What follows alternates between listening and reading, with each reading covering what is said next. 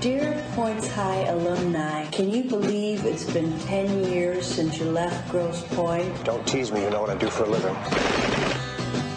I just honestly don't know what I have in common with those people anymore. And what am I going to say? Killed the president of Paraguay with a fork. How have you been? Go see some old friends. Have some punch. Visit with what's-her-name. Debbie. Don't kill anybody for a few days. See what it feels like. I'll give it a shot. No, don't give it a shot. Don't shoot anything. I'm a pet psychiatrist. I sell couch insurance. I lead a weekend men's group. We specialize in ritual killings. Hi, I'm Martin. You remember me? Oh, I know who you are. What I miss? What, since you stood me up on prom night and vanished without a word? Babe, I got you, babe. I'll come home. I got you, babe. Yet I'm putting together a little concern. You mean like a union? You in trouble? Just a moment.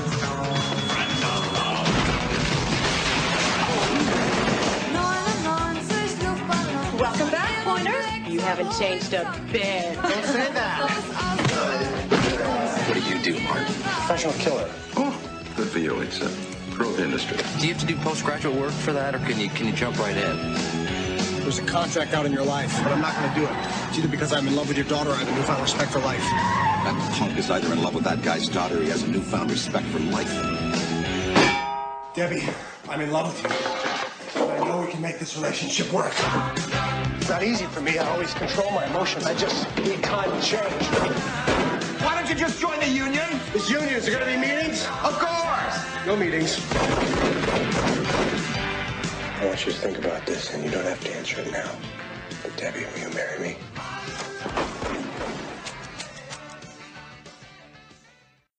Hello, everyone, and welcome to the Dan Aykroyd Podcast. I'm your host, Scott White, and what are we looking at this time? We are looking at the movie Grosse Point Blank, starring John Cusack, Minnie Driver, Alan Arkin, and, of course, Dan Aykroyd. This movie, I remember seeing it briefly. I don't think I ever saw it from start to finish. I've seen clips of this movie, and that was years and years and years ago, right around when it first came out. All this movie was new to me. I remembered a few points, but it was all just basically a new experience for me. And I am from Michigan, so I am familiar with Grosse Pointe.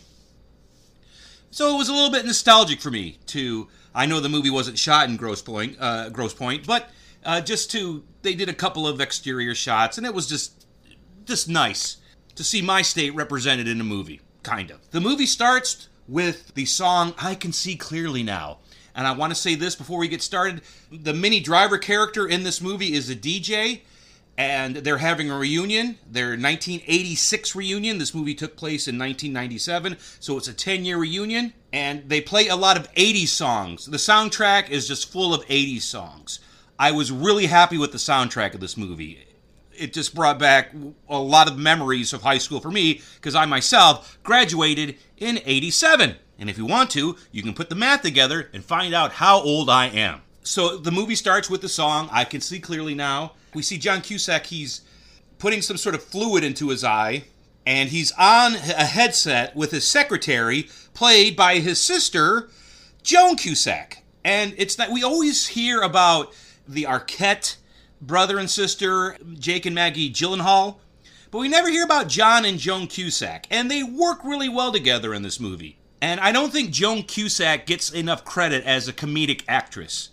I've seen her in a bunch of roles where she's very, very funny, and I haven't seen her around a lot lately, so I don't know what's happened to her, but the roles that she's done in Toys, the 16 Candles, it's really, really she's really, really fun to watch, and she's really, really fun to listen to. We need more Joan Cusack, that's what I'm trying to say. They're both on their headsets, and while this is happening, John Cusack is putting a rifle together, and while he's doing that, he received a bit of mail about his high school reunion, and Joan Cusack is reading that to him over the phone, and he's like, no, I don't want to hear anything about that. I'm working on a job. John Cusack gets his rifle together. We look out the window, and he looks through his scope, and there's a guy on a bike, and he pulls out a gun. So here's the scene set up. John Cusack is across the street from a hotel. And there's these gentlemen coming out of the hotel. One of the guys coming out of the hotel is the mark of the assassin on the bike. And John Cusack's job is to kill the bike assassin, so the bike assassin can't kill the guy coming out of the hotel. It's a lot more convoluted when you have to talk to it. When you can see it on the screen, it's very, very evident, but that's what's happening here. So the guy on the bike draws a gun, and he's about to shoot, and John Cusack shoots the guy. And once that happens, all the bodyguards around the guy that he was supposed to shoot start unloading on this guy on the bike. And this guy on the bike is just shredded with bullets. And he hits the ground. John Cusack thinks his job is over, so he starts dismantling his rifle. And when all that happens, Dan Aykroyd, one of the coolest entrances of Dan Aykroyd in a movie, he's dressed as a doorman, and he pulls out a couple of guns, and he just blows everybody away. He blows the guy that was supposed to be assassinated away, and he blows away all his bodyguards. And by the way, we don't find out who this guy was or why he had to be hit and why he had to be saved. The movie's not concentrating on that. The movie is really concentrating on relationships. Like I said, very cool. Dan Aykroyd just empties 2 guns on him, throws the guns, and just walks away. The next scene, we see John Cusack standing by his car, and Dan Aykroyd pulls up right next to him. And they're both very skittish, because they both know that they're hitmen, and they both know that they're packing, and they both know that they could easily kill each other if they wanted to right here. But at this point, they're leery of each other, but I believe there is still sort of hitman bond. There's no contract out on either of them. So they're not going to kill each other. Professional courtesy. There's an old John Wayne movie called Rio Bravo, and it's professional courtesy. Dan Aykroyd is trying to get John Cusack to join a union. Dan Aykroyd wants to start a hitman union because there's so many people. There's so many hitmen out there.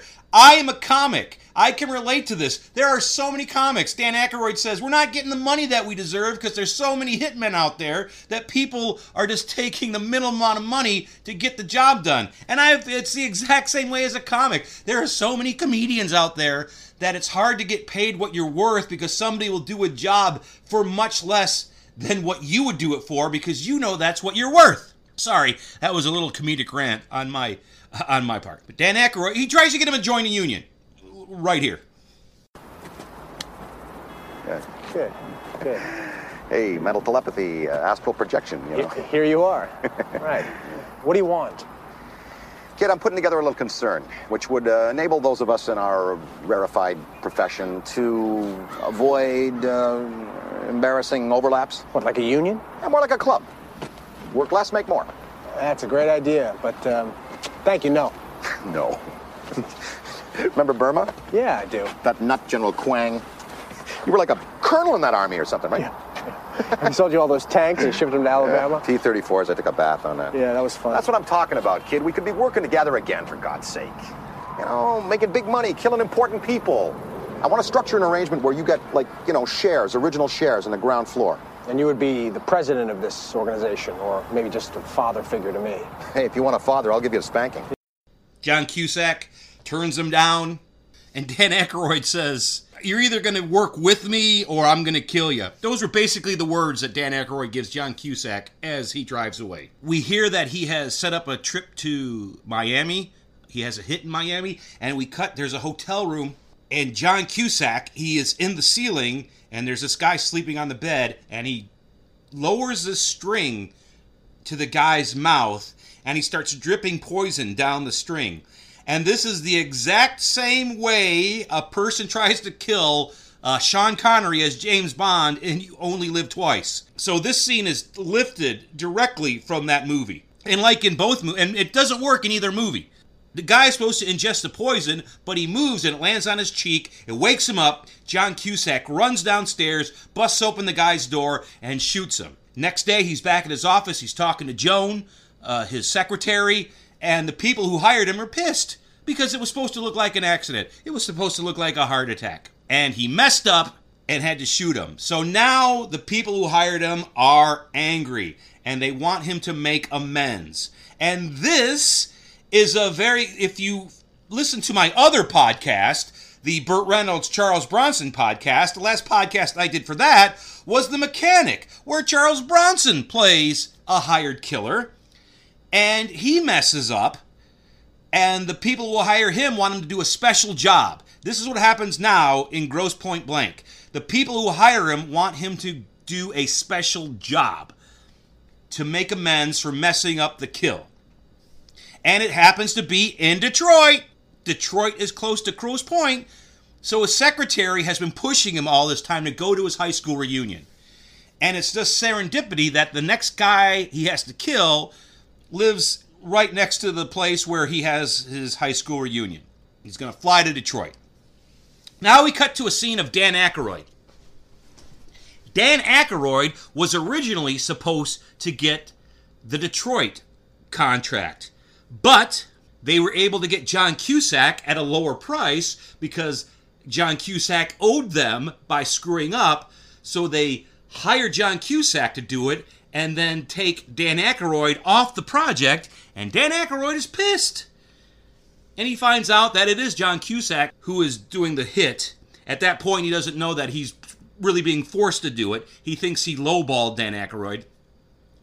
So Dan Aykroyd makes a call to a couple of government agents and tells him that John Cusack is coming into town and he's going to kill a guy. So he's ratting out John Cusack. Now, before John Cusack flies to Detroit, he goes and sees his psychiatrist, played by Alan Arkin. And there's a scene where John Cusack is talking to Alan Arkin. Alan Arkin knows that John Cusack is a hired killer. Alan Arkin is just horrified. He's petrified of John Cusack. He doesn't want him as a client, but for some reason, John Cusack keeps coming back and back and back. The interaction between Alan Arkin and John Cusack is great, but we have that cliche of the hitman who needs to see a psychiatrist. That's a big cliche. I love Alan Arkin, but he does not need to be in this movie. He easily could have been cut out of this movie, and it would have tightened the movie, and it would not have changed anything. All of Alan Arkin's scenes, none of it matters. It doesn't really change John Cusack. He does that on his own. All the scenes to Alan Arkin, take him out of the movie. Let's shorten it. Let's tighten it up. For what it's worth, in this scene, Alan Arkin and John Cusack work well off of each other. Now he's in Detroit, and he drives to Grosse Pointe. And while he's driving to Grosse Pointe, two men are following him. And we find out that these two men are the government men that Dan Aykroyd is tipped off. What they're going to do is they're going to follow John Cusack. When John Cusack kills the person he's supposed to kill, they're either going to arrest or kill him. They're kind of the good guys, but kind of they're working for the government and they are after a hitman, but then they're using Dan Aykroyd, who is a hitman, as information. Very slippery slope. Very, very muddled. There's not a lot of cut and dry in this movie, which is nice. Not a lot of things are cut and dry. And it'll come up later in the film. John Cusack drives by this radio station, and we get our first glimpse of Minnie Driver, and she is a disc jockey. When John Cusack was talking to Alan Arkin, he keeps mentioning his recurring dream about Debbie. And Minnie Driver is Debbie. Debbie was John Cusack's old flame in high school, and now she's a radio disc jockey. He cruises by the radio station, and he looks in, and he drives away, and then he drives to his old high school. He drives to his old, and he runs into a teacher, and there's back and forth. This movie is close to 2 hours long. This movie is it's a bunch of nice scenes that don't need to be in the movie. All the scenes are great. All the acting is great, but there's just some stuff. It's like, too much. The scene doesn't need to be in there. He just meets his teacher, and they go over old times, and that's it. Well, okay, the scene between him and his teacher sets something up. They probably could have done it without this scene, but the teacher asks, "What are you going to do now?" And John Cusack says, "I'm going to go home," which I'm guessing, his childhood home. And when he drives to his childhood home, it is now a convenience store. And he is flabbergasted. Open mouth. He walks into the convenience store. He starts yelling at the clerk. It's like the clerk knows what's going on. And at this point, we don't really know what's going on. John Cusack is just really... Well, it's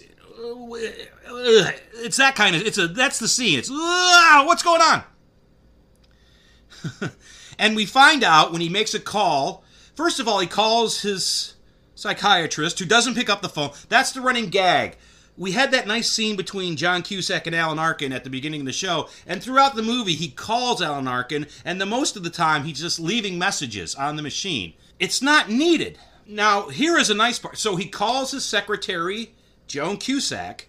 It's very clever the way this movie gets out exposition. John Cusack calling his secretary, Joan Cusack, asking for information. So we get exposition from him when he's asking for information, and then we get exposition from her when she gets it for him. So that's how we find things out during the movie, and I think it's kind of clever the way it happens. After John Cusack calls his doctor, and the doctor doesn't pick up, he calls his secretary and says that my house is gone, it's now a convenient mart, find my mother. The next scene, his mother is in a home, and John Cusack goes to visit her, and she's not mentally right. She doesn't recognize him, then she does recognize him. Then she says, we've talked to your father. John Cusack hints that that's impossible. I'm guessing that the father is dead. We'll find out in a second. It's a nice, and he says, I've sent you money, Mom. What happened to the house? What happened to the money? So we know he hasn't ignored his mother. So this is building on the John Cusack character, where he's treating his assassinations as business. However, he's not heartless. He's still taking care of his mother. He sent his mother money. He's here checking on her. It's the gradual building up of the John Cusack character in this movie. Then we go to a graveyard, and John Cusack takes this bottle of booze, and he pours it all over his father's grave. So his father died. John Cusack goes back to the radio station, and he actually goes in this time. And he sees Minnie Driver, and Minnie Driver sees him, and they're both...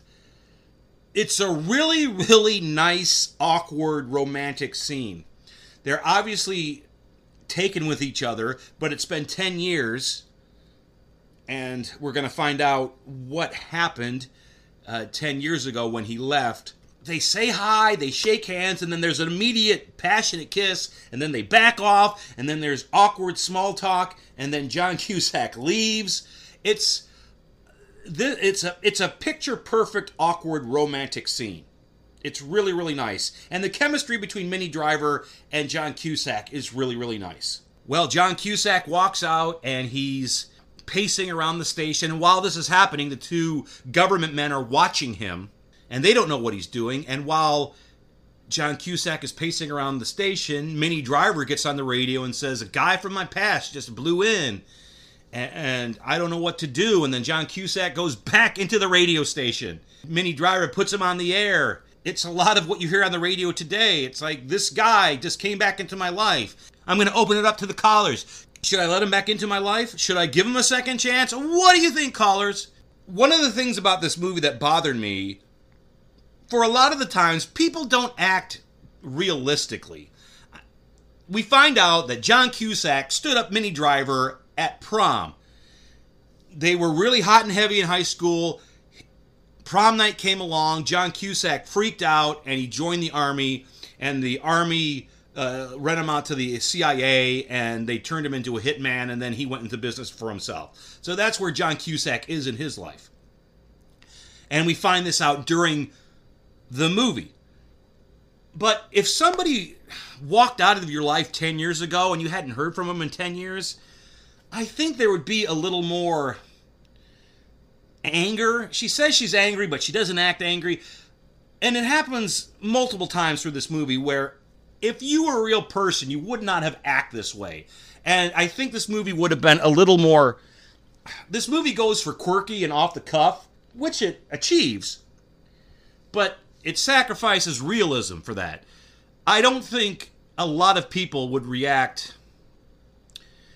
I should say a lot of the real people. If you're Dan Aykroyd or John Cusack and you're professional killers, you're going to act in a certain way. But if you're a regular Joe or a regular Joanne, you're not going to act the way these people act.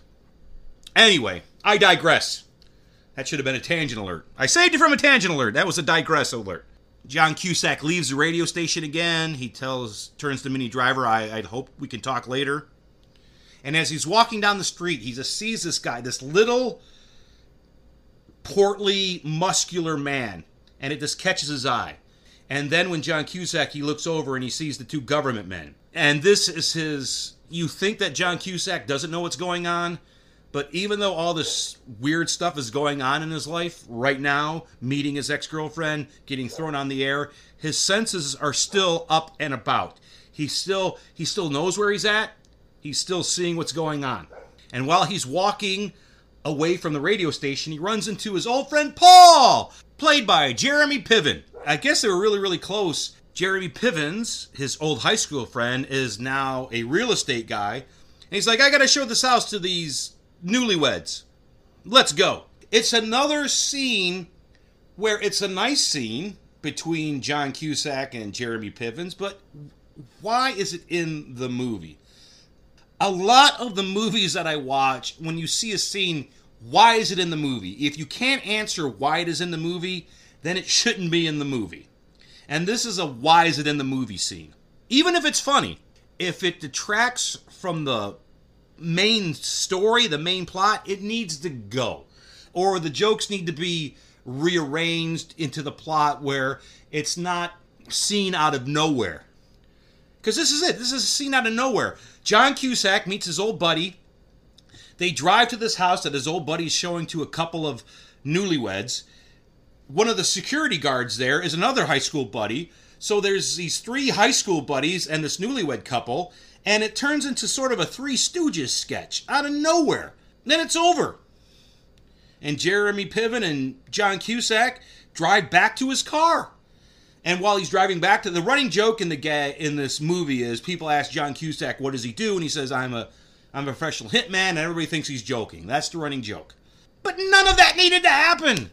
From the scene where he left the radio station and he got in the car and he drove off with Jeremy Piven and Jeremy Piven dropped him back off, it's just the same. It's just, we just took a roundabout way to get back to where that first scene ended, or should have ended.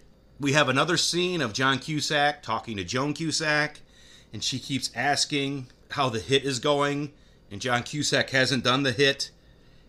He has a folder of all the information of the guy that he needs to hit, and he hasn't even opened it. Joan Cusack is getting worried about John. And the next scene, for some reason, he goes back to the convenience store. I don't know why. There's no real reason for him to go back to the convenience store, but he does. And then the little muscular guy that he ran into the street, he busts into the convenience store. And while all this is happening, the clerk is playing a video game with headsets on. So John Cusack and this little dude, they start shooting up the convenience store. And the guy is wearing headphones and playing a video game.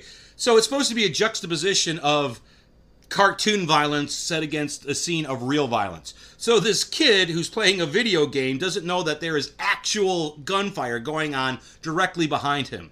There's a big shoot 'em out in the convenience store, and the little muscular dude runs out, and John Cusack finds out that there is a bomb in the microwave, another big cliche, and he grabs the kid and he runs out, and the convenience store explodes.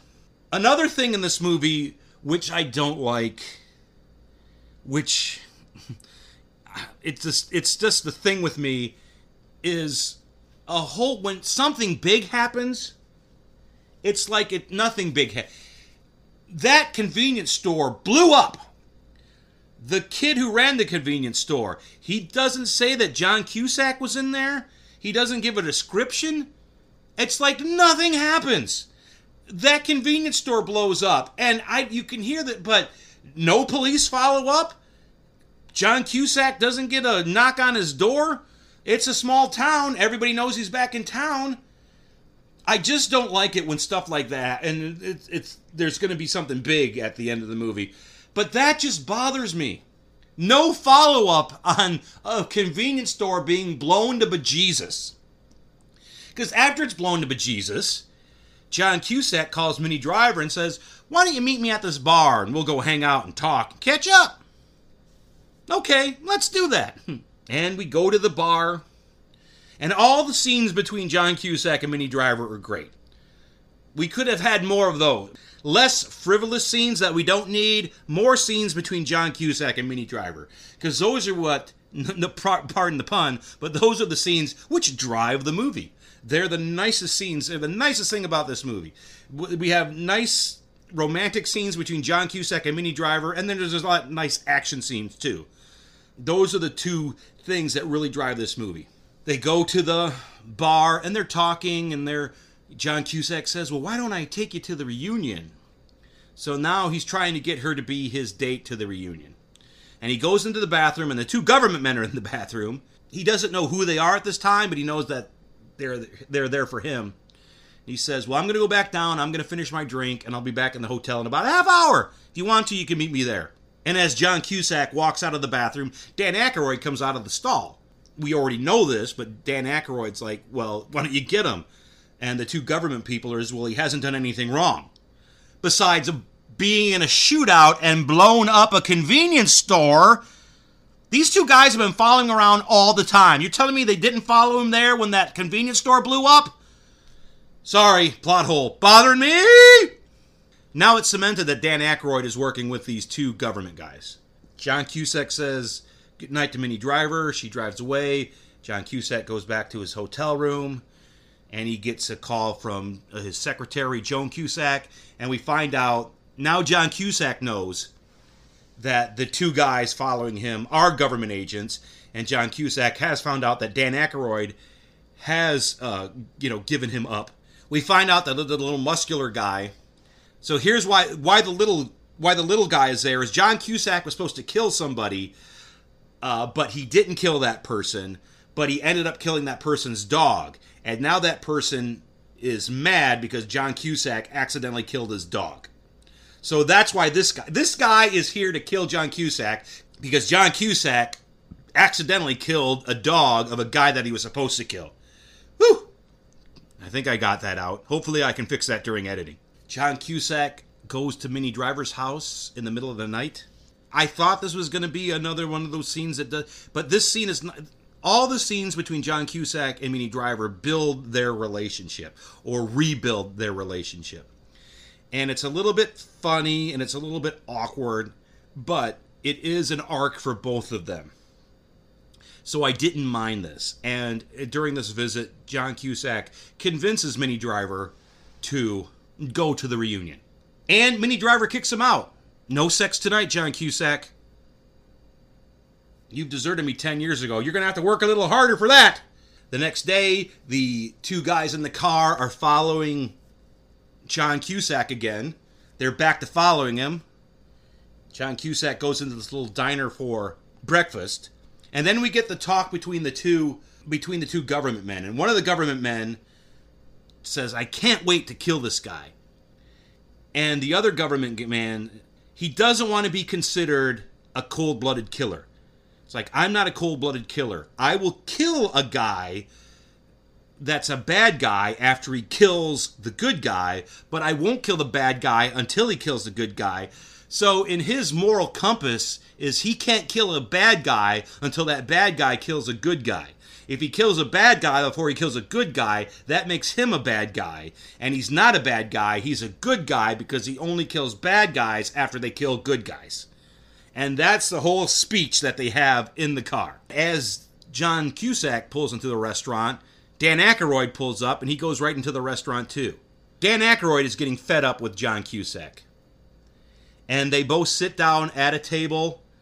And this is kind of a tense scene. They both have their guns hidden, but not. Dan Aykroyd has his gun in a bag, and John Cusack has his gun in his sock. And there's a waitress there, and they place their order. And once again, Dan Aykroyd, he tries to convince. First of all, he denies that he sent those two government men onto John Cusack. he tries to recruit John Cusack into the Union. John Cusack says no, and Dan Aykroyd loses his temper this time, right here. What about those two guys in a Caprice Classic outside? The word is you turn two governments on me, you turncoat. Me? You. Go G? Yes. On you? Yes. Never. Listen, why don't we get our relationship straight for a minute? I didn't get into this business having relationships. I don't want to join your goddamn union, all right? Loner, lone gunman, get it? That's the whole point. I like the lifestyle, the image, look at the way I dress. Why don't you become a cop or something? You can have coffee in the morning with friends.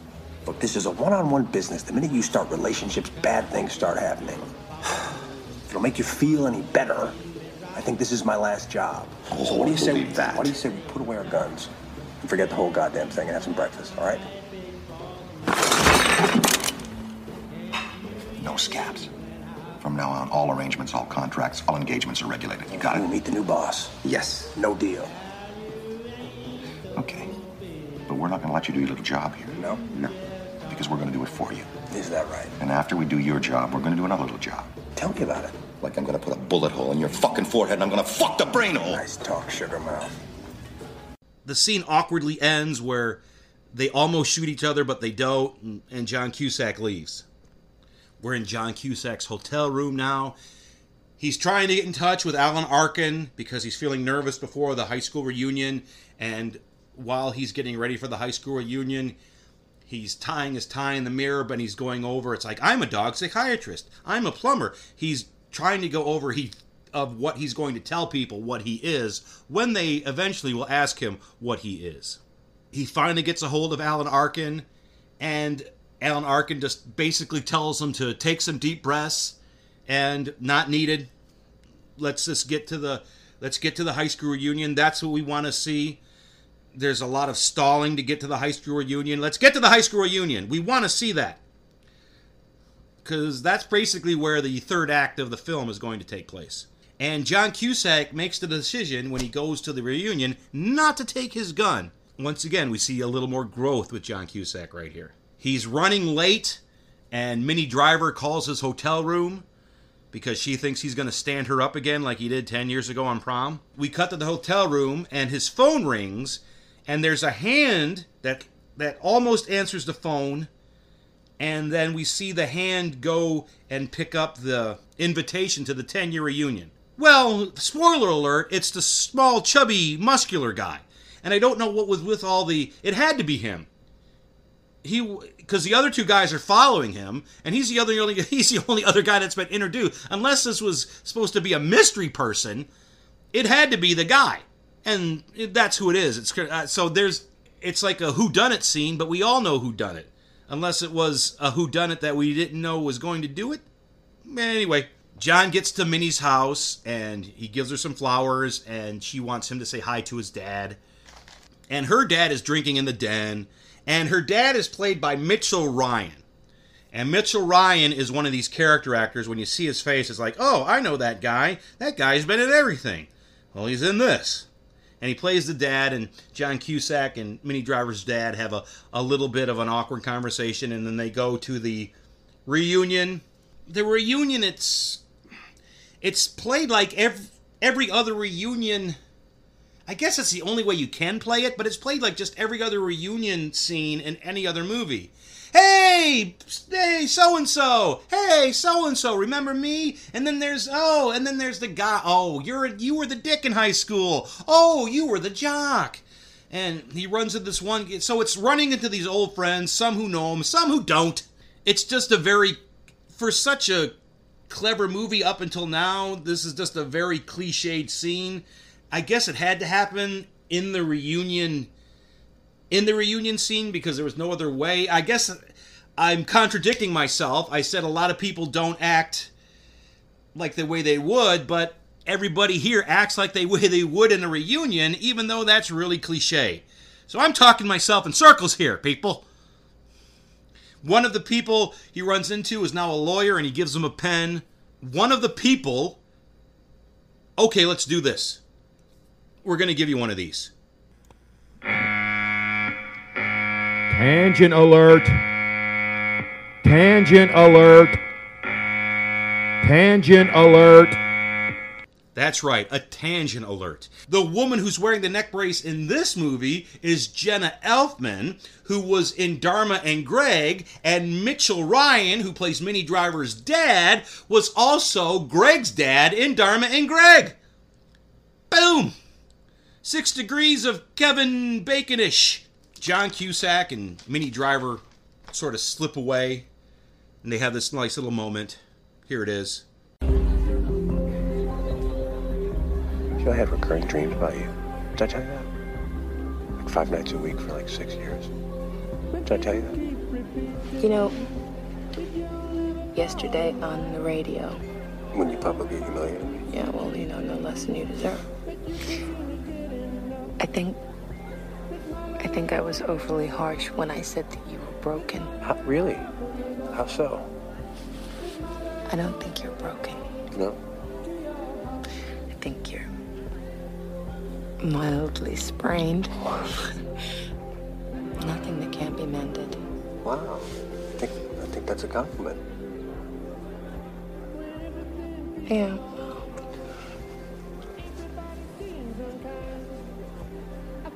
What was I gonna say? That you're glad you came back and you're real happy to see me. Yeah, I am. I definitely am. Sorry if I fucked up your life. It's not over yet. Saying it before, saying it again. All their scenes are great. And they dance. And then they get a little hot and heavy in dancing. And then they slip away to the nurse's office. And they have sex. They have sex in the nurse's office. And after the sex, I think John Cusack convinced her to go away with him for a couple of weeks. That's nice. She's going to go and she's going to say goodbye to some of her friends. And then one of the assholes that John Cusack met during the night wants to start a fight with him. And John Cusack, being who he is, could have easily kicked his ass. But he decided to talk him out of it, which he does. And Minnie Driver sees this. John Cusack doesn't know, and she thinks he's a nice guy, he's a good guy, because instead of getting to a fight, he de-escalated the situation. Well, John Cusack he wants to take a look at his old locker, and when he gets to his old locker, the little short, muscular guy comes at him with a gun, and John Cusack kicks him away. This is a very nice choreographed fight scene, and you can see that John Cusack is doing a lot of the kicking and a lot of the fighting, and I'm always impressed when an actor will do that.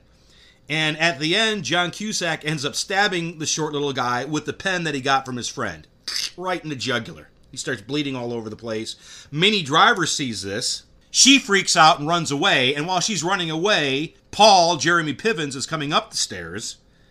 And John Cusack says, "Help me." And Jeremy Pivens and John Cusack take this body, wrap him up, and throw him into the incinerator in the basement of the school. And they start walking back up. And he cleans up all... And the guy bled once again... The guy bled all over the place. And they show that John Cusack was able to clean this up. And this wasn't, but they had forensics and stuff like that. Even if nobody was looking for this guy, I'm telling you, they're going to find blood on the... okay. Let's just go with the fact that he killed a guy and he shoved him in the incinerator, and nobody is the wiser. And they walk upstairs, John Cusack and Jeremy Pivens, and they order a drink, and he's looking around for Minnie Driver. He can't find her. He just goes home. And he's just lying in his bed. Oh, I forgot. Oh, okay. I forgot. Sorry, this is a little out of order. But while John Cusack was going through all of his friends at the reunion, he met a friend of his who recently had a baby. And she's holding the baby. John Cusack, wants her to talk bad about marriage because a lot of people are talking bad about marriages and divorce. And she says, no, she actually talks marriage up and how great marriage is. And she has this little kid, and she shows this little kid to John Cusack, and John Cusack looks into this little boy's eyes, and you can see something click in John Cusack's face. And now I think he appreciates life more. seeing this, and and this is one of the steps to help him get out of becoming a contract killer. Okay, now we're back to the plot in the movie where John Cusack is now back in his hotel room, and he calls and he fires Alan Arkin. Once again, another scene that wasn't needed. And Minnie Driver comes to his door, and they try.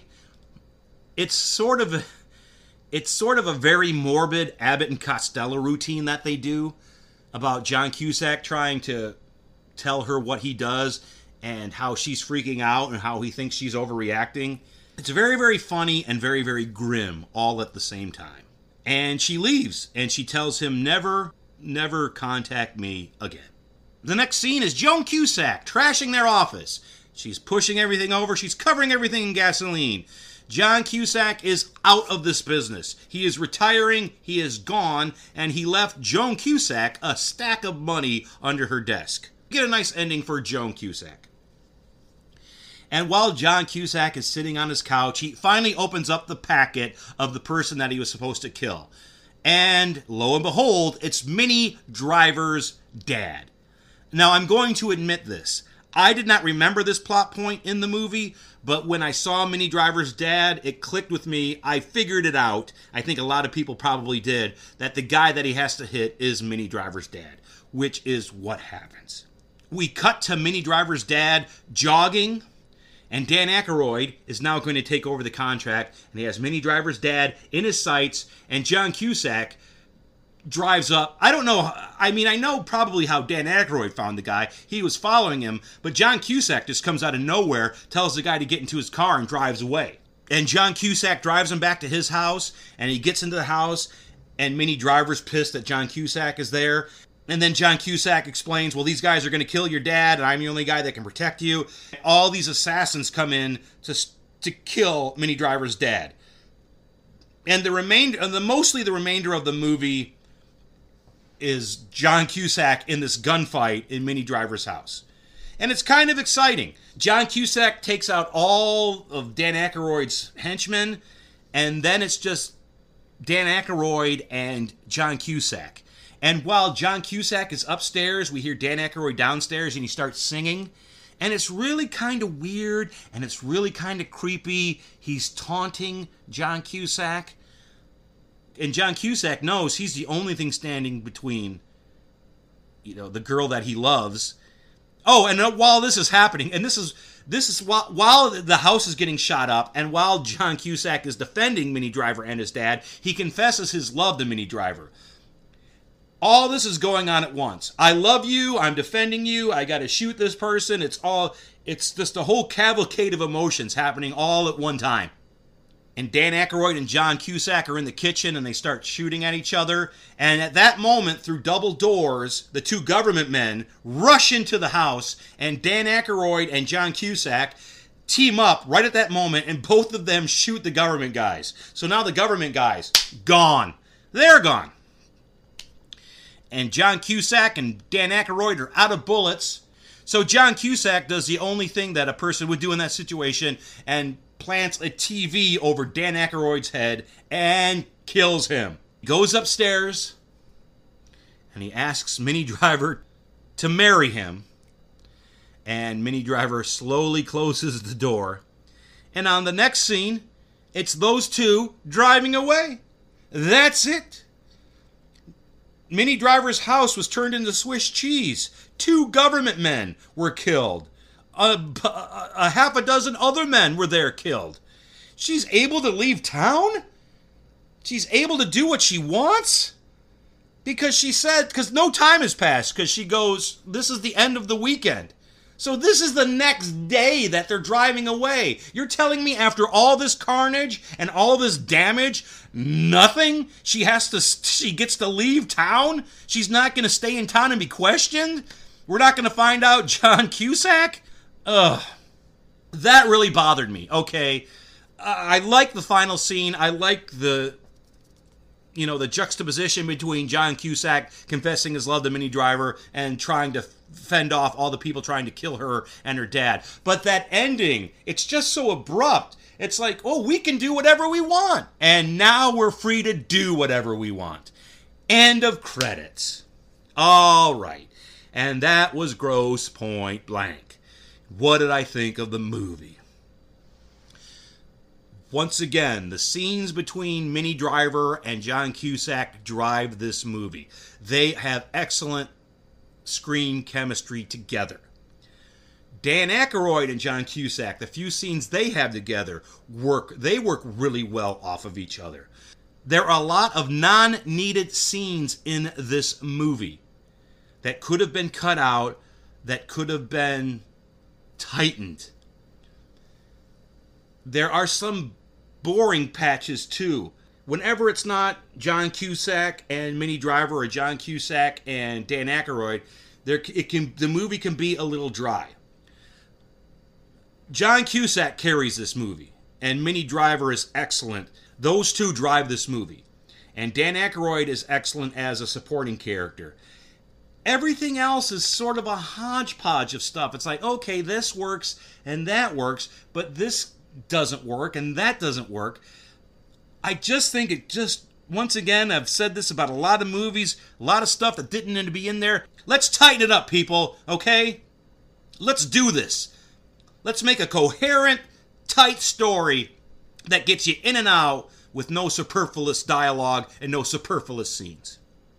But all in all, it's a fun, good, romantic. It's got a little bit of everything. It's got comedy, it's got romance, it's got violence.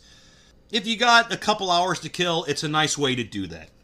And that's it. And that's another Dan Aykroyd podcast. If you want to support me, you can go to my Patreon page, patreon.com/Scott White, or go to my website, scottyblanco.com, and it'll take you to all the projects that I'm working on right now. I hope you enjoyed this. I enjoyed giving it to you people, and we'll see you next time here on the Dan Aykroyd Podcast. When I'm out walking, I strut my stuff, and I'm so strung out.